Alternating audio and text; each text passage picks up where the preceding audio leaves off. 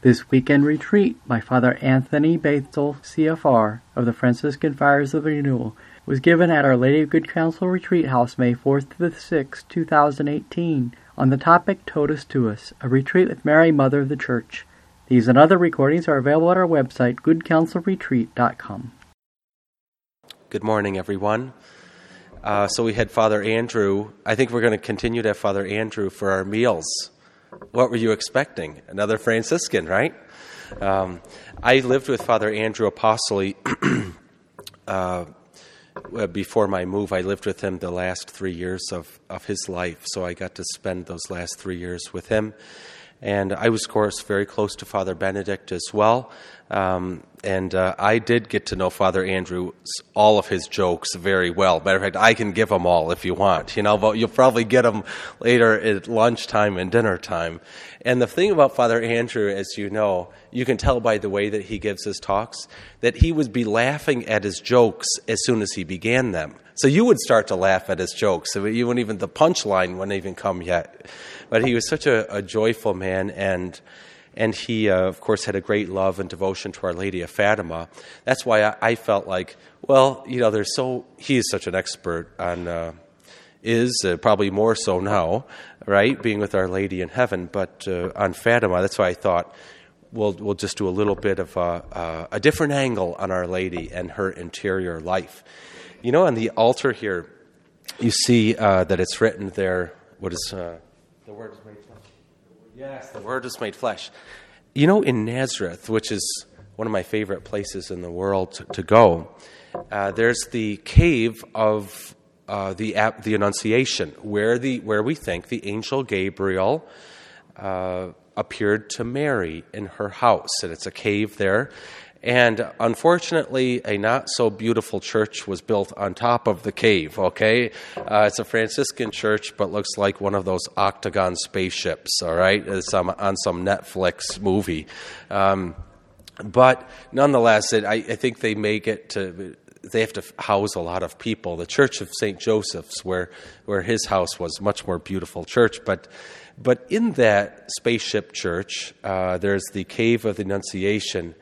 And I remember kneeling there in 2010, and it was closed off, but it was just after Mass, and I looked at the altar, and it said the same thing, in Latin, but it said, the Word was made flesh here. And I always loved that, because it's the only place in the world that you have the Word was made flesh right here. Isn't it amazing? It is really just a beautiful, graced place. And I didn't want to go. They had to tear me out of there. That's what we reflect on, Our Lady's role. But even in this privileged role as the Mother of God, the Mother of our Savior, that she still experienced not sin, of course. Nothing selfish in Our Lady. But she experienced the journey of life. The journey of sufferings, of trials, yes. The things that we, so many of the things that we experience as well. And those are the things that I want to look into. This morning, I really want to look into her prayer life. What Mary's prayer life might have consisted of. And then this afternoon, we'll focus a little bit more her, the Passion, certainly her with our Lord at the Passion, and also her dark nights, what we say, the darkness of her spiritual life. I encourage you too, if you don't have a pen and paper, to get one, because oftentimes God will bring something up, and if you're like me, I'm approaching 50, but I do forget a lot of stuff, and then I'm always like, darn it, what was that I wanted to remember? Now I can't remember, and it drives you crazy, I guess the nice thing about that is getting old is you don't have to remember where you put the Easter eggs, right? On Easter, where did I put that? I don't know. But it's nice to write down things, maybe a little word that God might give to you. This morning, let me just read to you. It won't be an official proclamation, okay? I'll just read to you from Luke 2. All of the meditations that I'll be kind of using are from the Gospel of St. Luke, chapter 1 and 2. All right, they're all right there, chapter 1 and 2.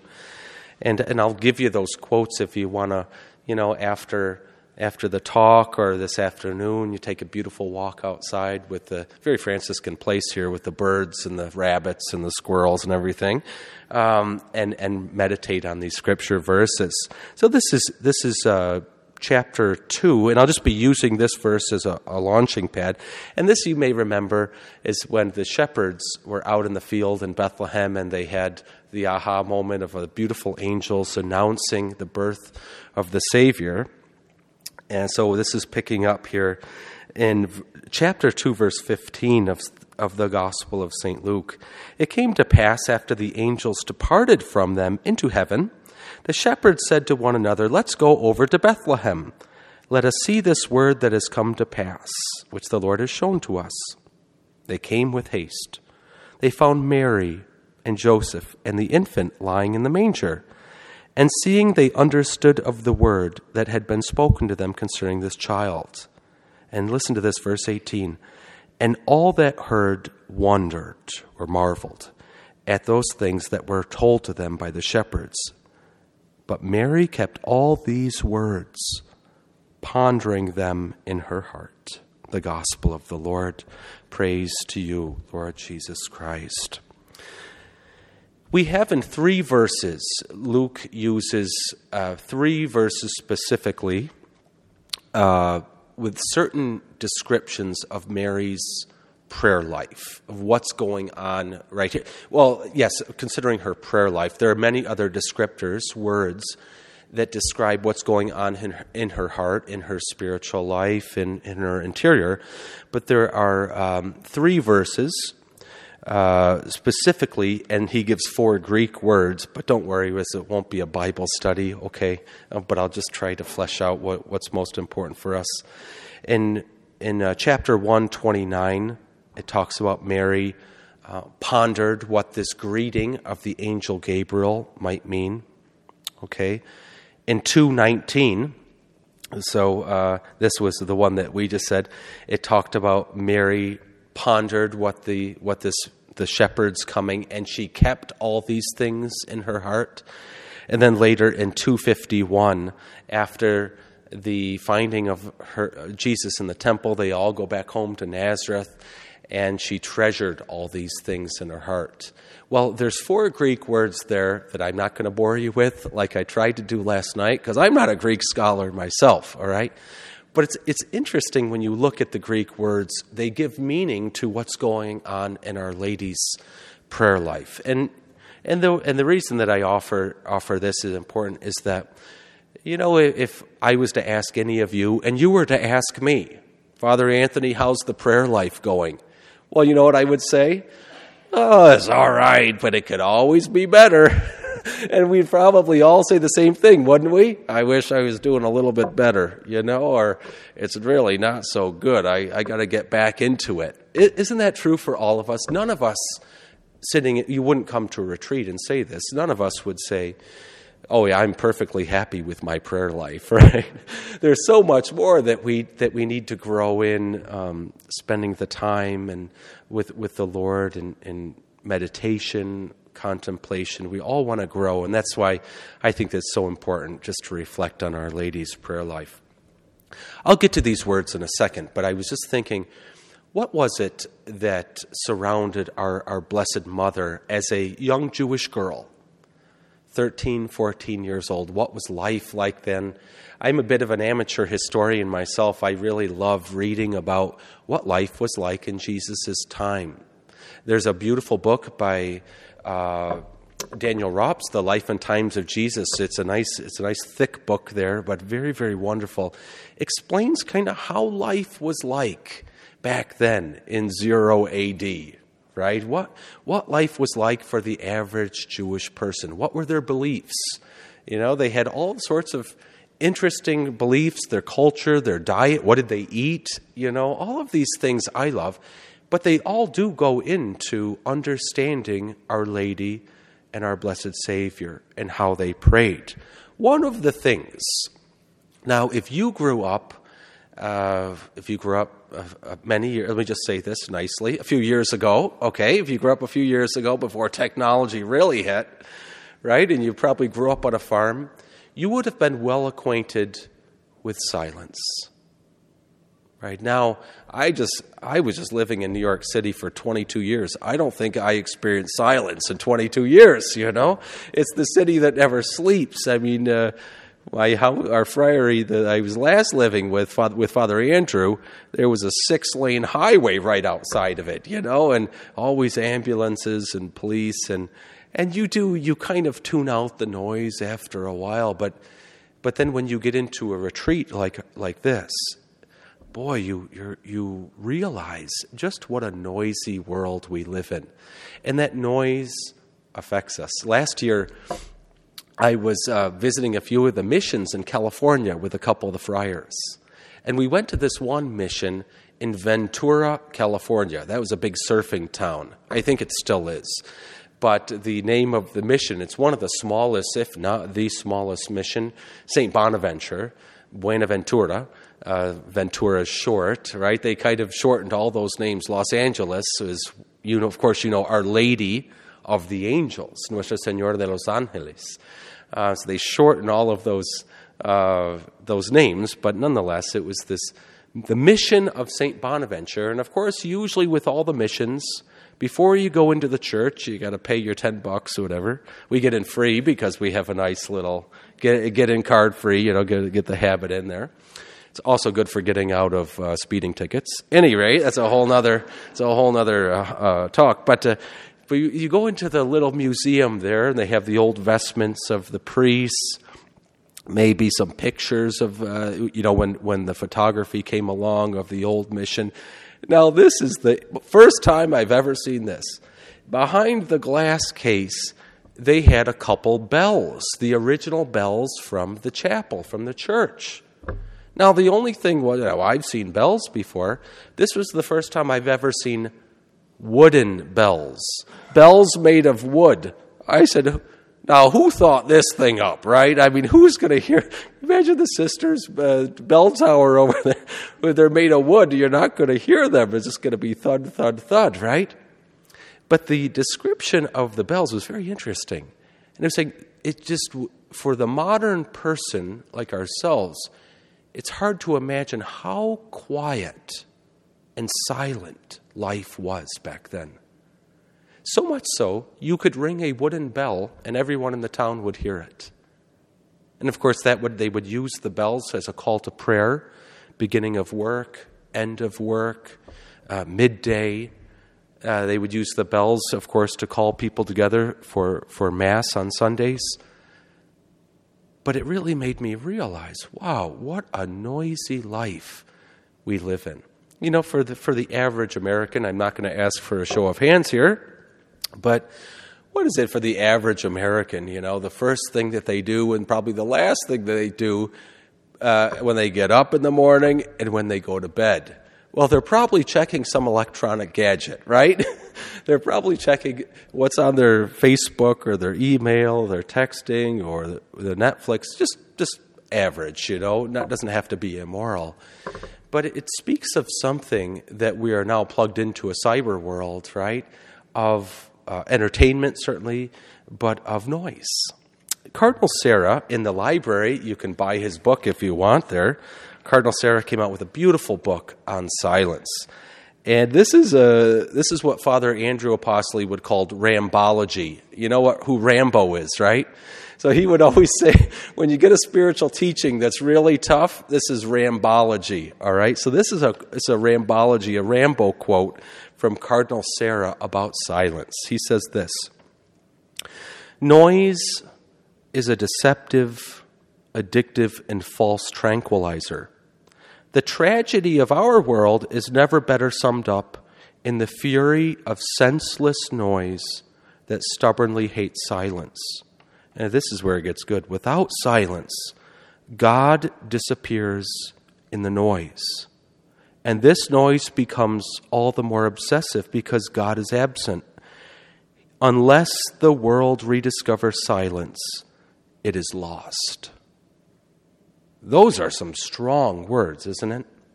It reminds me of what the philosopher, theologian Blaise Pascal said, that the root of all men and women, the root problem of all men and women is what? that they cannot sit in their cell, their room, their house in silence and peace for a few hours. We become, right? If you come into the retreat, you sit down in quiet, all of a sudden you're like this, right? And you're like, well, I know I should be doing something here. Let me check something here, right? And there becomes this agitation that characterizes the modern world. Part of this is just how we have been conditioned by society, but it speaks of something. The life of our Lord and our Blessed Mother was wrapped in silence, was shrouded in silence. It's how our Lord and Our Lady could hear the voice of God so easily, and understand Scriptures so important. So that's what I want to say about silence. Second, let's talk about the place of prayer for a Jewish girl, for our Blessed Lord. Obviously, the most and first and most important place of prayer was the home. It was the home. As a matter of fact, it was the duty of the mother, because the father would be out working. It was the duty of the mother to teach the children their prayers. Well, it's still that way today, I think, right? You teach the children Our Lady taught the second person of the Trinity. Now, if you want your mind to blow up on this one, meditate for this. Our Lady taught the second person of the Trinity how to pray. Isn't that amazing? Obviously, in His humanity, we would always use that little qualifier there. Our Lord wanted to learn what it was to be human. He was not a human person. He's a divine person. But He had this human nature that He took on. And He wanted to share with us all things but sin, including temptation and suffering and joys, happiness, family life, right? How to learn. Our Lord grew in wisdom, St. Luke says. He grew in learning what it was to be human, right? So Our Lady teaching Him these prayers. She would have taught Him these prayers in the home. One of the prayers is what religious and priests that we pray on Saturday night prayer in Compline. It's the reading that we use from Deuteronomy. It's called the Shema. It's what every devout Jewish family has prayed for centuries and centuries, even to this day. And the Jews sometimes they would put things. They'd put a little. I forget what it's called there. They'd put a little holder of the commandments there on the wall. They would pray the Shema morning and evening. There'd be a trumpet that went off at least at the temple. I don't know about the synagogues. That would call people to pray this prayer. Hear, O Israel, the Lord is one. Therefore you shall love the Lord your God with all your heart, with all your soul, with all your mind, with all your strength. Teach, it says, drill this into your children. Speak of this at home and abroad. They would have prayed that twice a day. Our Lady would have taught that to our Lord. Every devout Jew knew that. The Shema. It was in a way, it was an encapsulated, it was like our Father that we pray. It encapsulates everything, right, that the devout Jew would pray. But there was this morning and this evening, what the church calls now, for morning prayer and evening prayer, the two hinges. A door usually, sometimes there's a big door, is three. The two hinges of the prayer life, the morning prayer and the evening prayer. This is how Mary and Jesus would have prayed. Our Lady, we don't know if she could read or write. If she could not read or write, it would be all the more impressive because she, like many Jews, would have devoted large amounts of time to memorizing Scripture. Now, today, we've kind of lost that ability, haven't we? Why? Well, let me just look it up on my Bible app here. I could just check it out or do a little search on my Bible. Now, where's that word there? St. Anthony of Padua, my patron, he's a doctor of the church. He's the doctor of the gospel. He knew the Scriptures so well. For 9 years, he was an Augustinian monk, and he studied the Scriptures. And one of the popes said, well, if we lost the Bible for some reason, in many different texts, we could have St. Anthony recite it by memory in Greek and Latin. Well, that's pretty impressive, right? I mean, I don't know what I had for breakfast this morning, right? This is amazing that the saints, and Our Lady, what they would have they would have recalled and what they would have remembered. And that takes work. And it takes us sitting down and being at peace to mull over these words. This is what the Desert Fathers, how they spent their life. Even if they go to work, they're still mulling over the words of Scripture. And after you do that for 40 years, guess what? You could probably recite a lot of the Bible back, couldn't you? This is how Our Lady, probably if she could not read or write, we don't know, but she could recite the Psalms and teach our Lord those Psalms. Our Lord would have heard those Psalms from the first place from guess who? Our Blessed Mother. So in the home, it was a place of prayer. The synagogue where they would go was obviously the weekly place of prayer, and of course the temple where they go at least once a year. They'd go on a little pilgrimage there. But the place is an important place. St. John of the Cross noted this, that the place of our prayer, when we find this, especially in our homes, it's an important place. The Catechism says in 2691, the church is a privileged place for adoration of the real presence of Christ. That's why, obviously, in church, we can't have this at home. Some people will say, Father, I pray at home on Sundays. I don't need to go to church. All right, well, the second person of the Trinity in the Blessed Sacrament is not in your home, right? So true adoration, you may be able to pray, but you cannot do adoration in that sense, right? The Catechism continues, though, the choice of place is not a matter of indifference. For true prayer, for personal prayer, there can be a little prayer corner in the house. This is the Catechism. So it talks about, brothers and sisters, in your home, and I'm sure most of you have already done this. See, as religious, we have this. We have our chapel where the Blessed Sacrament is, but we often also have our cell. We may dedicate a little corner of the room to a place of worship of the Lord. And I'm sure many of you do that in your homes. In the early church, the Christians would put on the east wall a cross. Why the east wall? The east wall because that's where Christ is coming back. That's where Christ would return from the east. And in the old baptismal rite, now this is my favorite part of the baptismal rite of the old rite, is there's a place in there where the parents and the godparents, at the time of the baptism, when they're about to renounce Satan, there'd be a little window on the west wall of the baptistry. And you know what they would do through the window? They would spit. This is actually in the baptismal rite. They would spit through that window, right? Because that's where Satan came, from the west. All right, now, obviously, don't think of that necessarily geographical America, okay? But the east, because this is where the sun rises, okay? So it's all symbolic. And this is why churches, for centuries, were oriented to the east. We would see the sun come up. It's why, for the priest, he's facing what we call ad orientem. He's facing the east, awaiting, when he's celebrating Mass, awaiting the second coming of Christ. So there was this kind of whole direction that the Jews prayed with as well. A third thing has been that I've realized in my own life, brothers and sisters, it is a great help to your prayer life. It's a great help.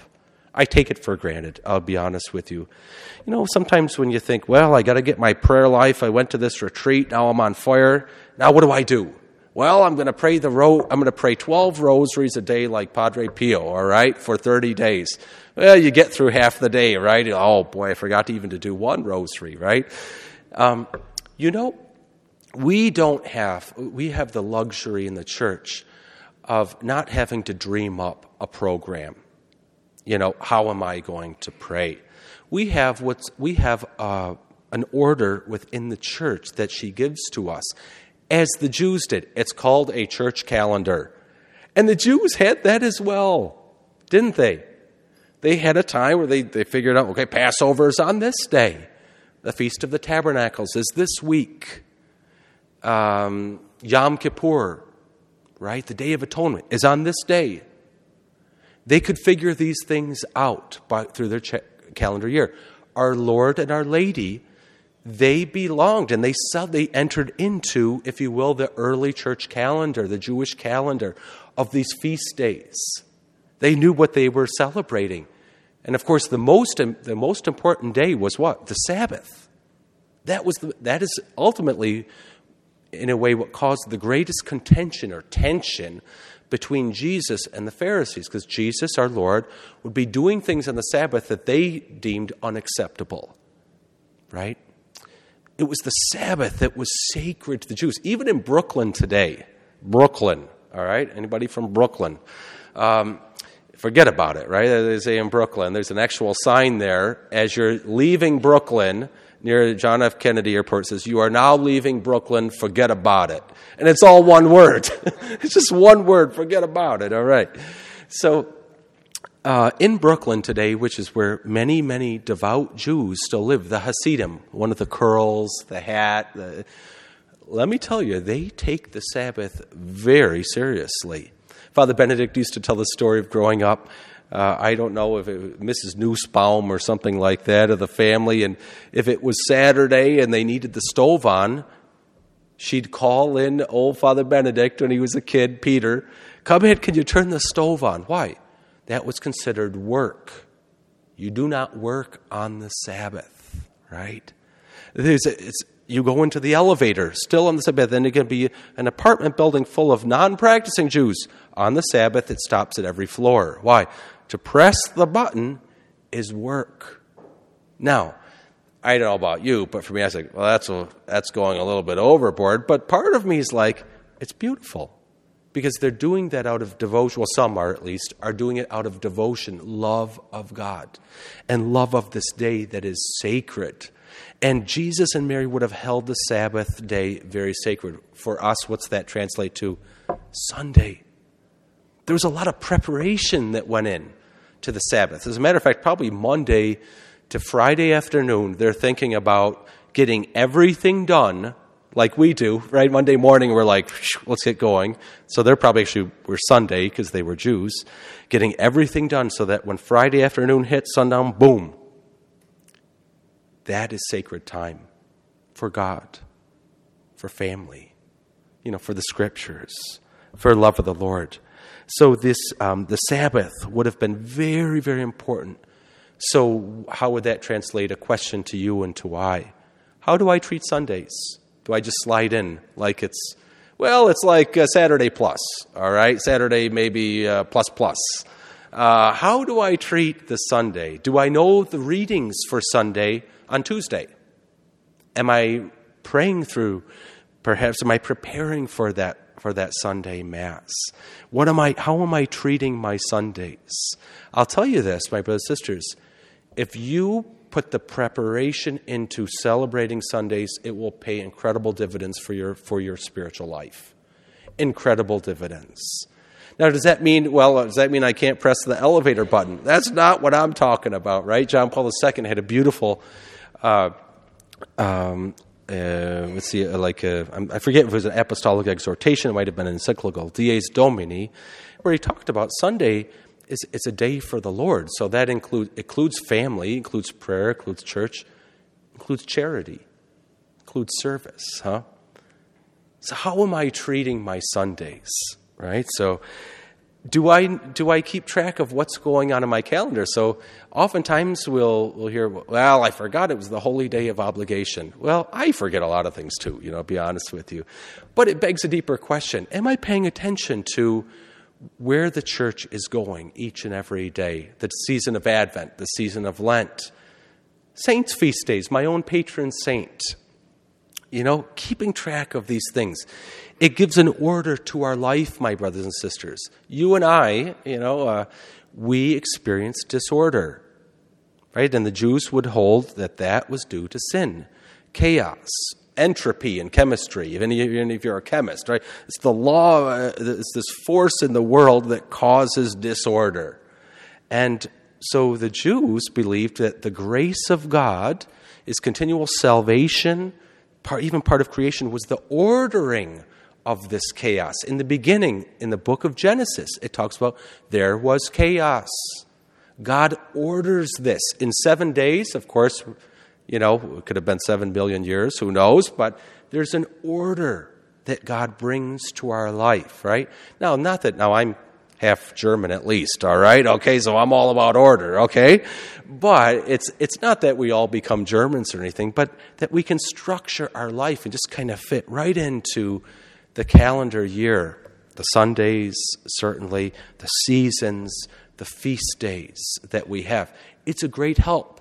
Father, what should I pray with? What should I pray about on Tuesday of the second week in Ordinary Time? Well, guess what? The church gives us readings for each and every day. A New Testament, an Old Testament reading, a psalm, and a gospel. And it's what the entire church prays each and every day. You go to Mass in Japan. I don't speak Japanese, but I did go to Mass in Japan. I didn't know what they were saying, but I knew what they were saying because I had my own Magnificat there, and I could follow along.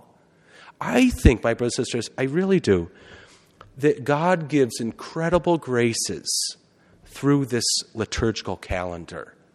This is the text that the church prays with. You could say the same about the divine office, right? This is how Jesus and Mary lived. Their whole lives were structured, and they weren't German, all right? That's how they structured their lives, their own prayer lives. In a way, it makes it easy for us. Well, we still have to do the work. Well, I didn't like the gospel. Let me go to the first reading. That's what us priests will do. I don't have nothing to preach about in that gospel. Let me go to the first reading. There's nothing there either. Let me go to the psalm. Is there a saint for the day? Right. And then I'll check the news. What's going on in the news? Okay, no. But that's what we'll generally do. But we're looking. How is God speaking to us? It's a privileged way. Does that make sense with that liturgical calendar? It's right there. And if you have a Magnificat or something, you just follow right along. It makes it easier in one way. It gives structure to our life. Okay. Now, here let's get into what's going on. So Mary pondered these things. She kept these things. She treasured these things in her heart. I had mentioned to you there are 4 Greek words. I'm going to spare you the details of what they are. Okay, if you want them afterwards, I'll give them to you. But I think I've summed them up for you. Okay, in a couple ways here. One of which is the way that Mary to ponder. It's something like you're going over and over in your mind. What does this really mean? And we would call that, I think, meditation. Right? You're pondering. You're going on in your mind. It's a kind of an intellectual process, whereas contemplation we might see more of as like a heart kind of a process. You know, we don't really know, but there's good reason to believe around 37 to 39 A.D., when persecutions broke out in Jerusalem, and you know who was leading that was a guy named Saul, right? He ends up becoming St. Paul. But at any rate, the early Christians were being persecuted, thrown into jail, and killed. So many of the Jewish, if you will, Christians, they skipped out of town. They skedaddled, all right? And it's thought that St. John took Our Lady. Of course, we know that our Lord entrusted Our Lady to St. John, and they went to Ephesus. And there is the house of Ephesus where Pope Benedict visited. I think John Paul II visited there as well. And there's good reason to believe, historical belief, that Our Lady lived the rest of her years there in Ephesus, in a little house. Isn't that interesting? Now, there's some conjecture that because there's a tradition that she came back to Jerusalem when the Assumption happened, the Dormition and the Assumption. But there's good reason to believe that she spent the last years of her life in Ephesus, on a hill, in a little house where St. John was for part of the time. What did she do? She prayed. She remembered. As a matter of fact, in the one where Mel Gibson took part of the script for his movie The Passion, a visionary, a German mystic visionary, she had also foreseen where this house was in Ephesus, and she saw Our Lady kind of had a rudimentary Stations of the Cross in her backyard, where she would go and remember the passion of her Son. I think this is a beautiful image for us. How Our Lady, she was so ordinary in one sense, right? That just living a quiet, humble, simple, prayerful life, my brothers and sisters. How most of us, that's what we're called to do. It's how we're called to live. And how she pondered, she remembered, she went over, what did these words mean? That for me is the greatest. And so here's Pope John Paul II describing this pondering, this meditation of Mary. He says, the memories of Jesus fixed on Mary's heart were always with her, leading her to reflect on the various moments of her life at her son's side. In a way, those memories were to be the rosary, that sound familiar? Which she recited interruptedly throughout her earthly life. Now, I love this part where he says, John Paul II continues, and by the contemplation of these mysteries, Christ's saving power was released. Brothers and sisters, it's one thing when you think, well, that's nice to meditate on Jesus' life, right? Or meditate on what God's doing in my life. There is saving power, John Paul II, saving. It saves us from what? From sin, from danger, from temptation, from the evil spirits. That's why if you read any kind of spiritual theology or talk to exorcists, what's the greatest thing that you can do in a way to be free of these problems? Let me just say spiritual problems. Meditation. Exorcists, one of the first steps that they give to people who wish to be delivered from whatever's going on in their life, evil spirits, they will have them do 30 minutes of meditation every single day. Step 1. Isn't that amazing? Step 1, meditation. So the question for us, what's my meditation look like? Well, now if you're a mother of 7 kids, it may not look like Our Lady's, right? So you have to, fit this within your own vocation. But there should be a meditation on our Lord's life, on my life. What's going on in this? Another word here that St. Luke uses when Mary's pondering or thinking about these things is dialogomosai, which we get the word dialogue. It means to talk this through, right? It means to talk. Then there's a few times in the Gospels, but it could be to talk through with yourself. I think it's really to talk with God. It could be to talk with my spiritual director or confessor or my friend or my Bible group. I've been praying about this thing. I'm wondering what this means. I'll often ask the brothers that I live with, hey, do you have any insight into this thing, I've been praying with or something? I think this word is really wonderful, the dialogue. I could see Our Lady talking with perhaps the Father or even her Son, working through the meaning of these words. What does this mean in my life? Now, I will give you an image for this that I really love. A servant of God from Vietnam named Brother Marcel Van. He was a seminarian and a brother for the Dominicans in Vietnam in the 1900s and probably 1940s or so. And there's a few books written by him. Now, it's a very fascinating. He had a very tough life, obviously growing up in Vietnam. He had to deal with, he had a lot of home family problems. When he entered the seminary, there was a lot of abusive things going on. And so he had a lot of problems in the seminary. He had to deal with French colonialism in Vietnam. So many of the Vietnamese hated the French. Then the communists came in. And then he was actually jailed by the communists. This poor guy had a tough life, let me tell you. I have a cupcake life compared to him. But very early on, he read The Story of a Soul by St. Therese of Lisieux. Great work, right? And he loved this, and he was so captivated, he just kind of fell in love with St. Therese. Hard not to, right? And he began to talk to St. Therese.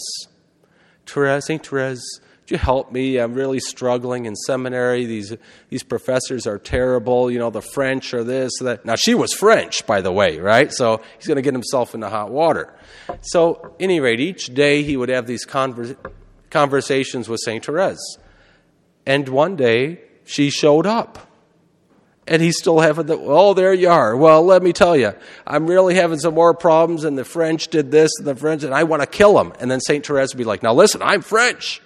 And she said this to Brother Marcel, and she says, you got to forgive, our Lord has asked her to forgive. And they would have these dialogues, he and St. Therese. And then Jesus appeared to him. Now, Jesus appeared to him as a little boy. And, oftentimes I think the reason our Lord did this for him was that he was a record of complaining about this and that, and this is wrong and that's wrong. And you know what? Jesus appears as a little boy, 6, 7 years old, and he'd be like, brother, can you tell me a joke?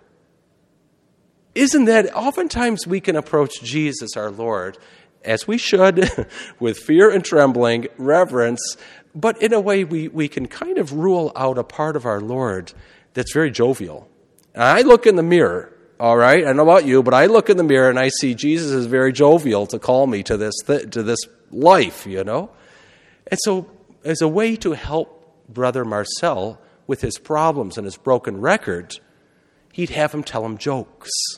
Jesus would laugh. Some of the brothers would be hearing two people laughing in the room, like, what's going on in there?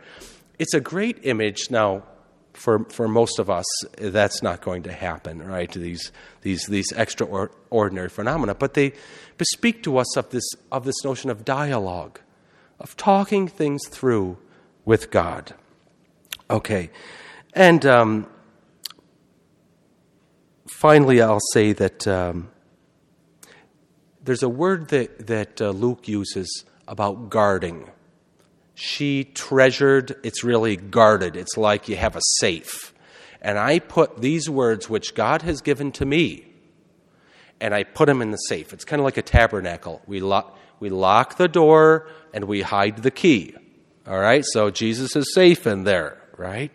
And if the Jews had, in their synagogues, they had the same thing, that a tabernacle.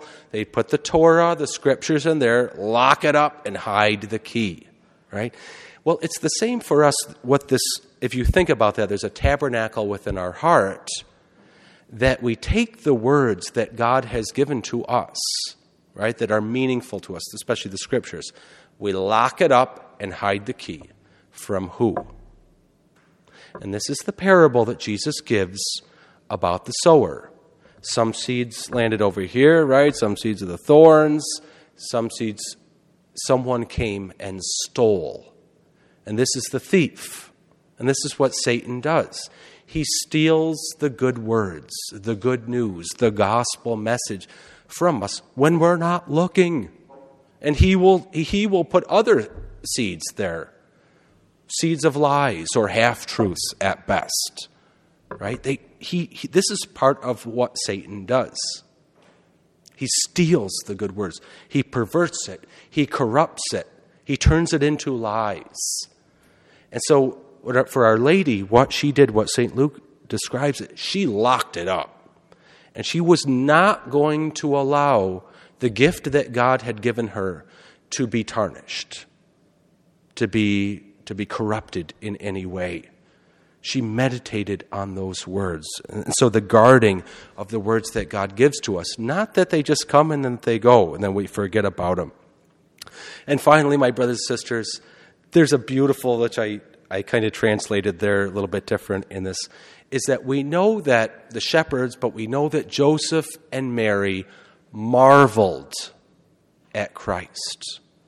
Marveled. To marvel, I don't know, it's not Marvel Comics, right? But it's marvel is like to look at the sunset or the Grand Canyon or whatever, or a beautiful child. Or if you're the newborn baby, the first child of a mother, you marvel. Wow, look at this, right? There was this aspect of their prayer life, and that should be for us as well. I think that's really, wow, what God is doing in my life.